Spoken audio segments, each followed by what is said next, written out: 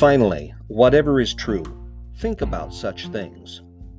Welcome to Truth Is, the podcast based on the blog, based on tidbits of truth that find their way filtering through the mind of Dewey Roth. That would be me, and this would be episode 45, Art Imitating Life. The Buckets is a comic strip written and drawn by Greg Cravens, distributed by United Feature Syndicate, and available at gocomics.com. It focuses on a suburban family and is based on the actual family of its creator, Scott Stantis.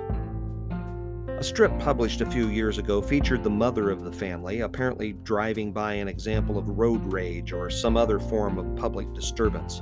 She looks out her car window and says, "People are so judgmental and rude."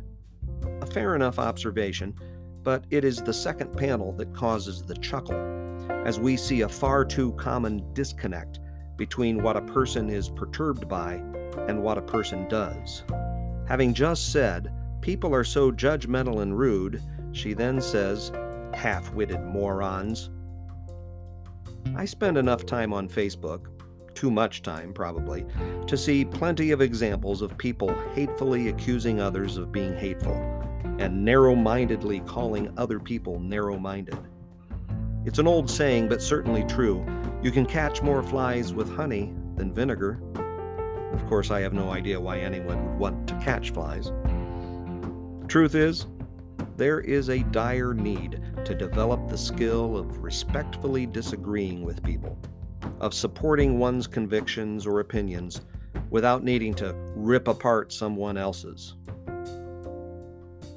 You can find the Truth Is blog by going to almostthetruth.com, where you can also find my contact information and learn about the humor blog Almost the Truth.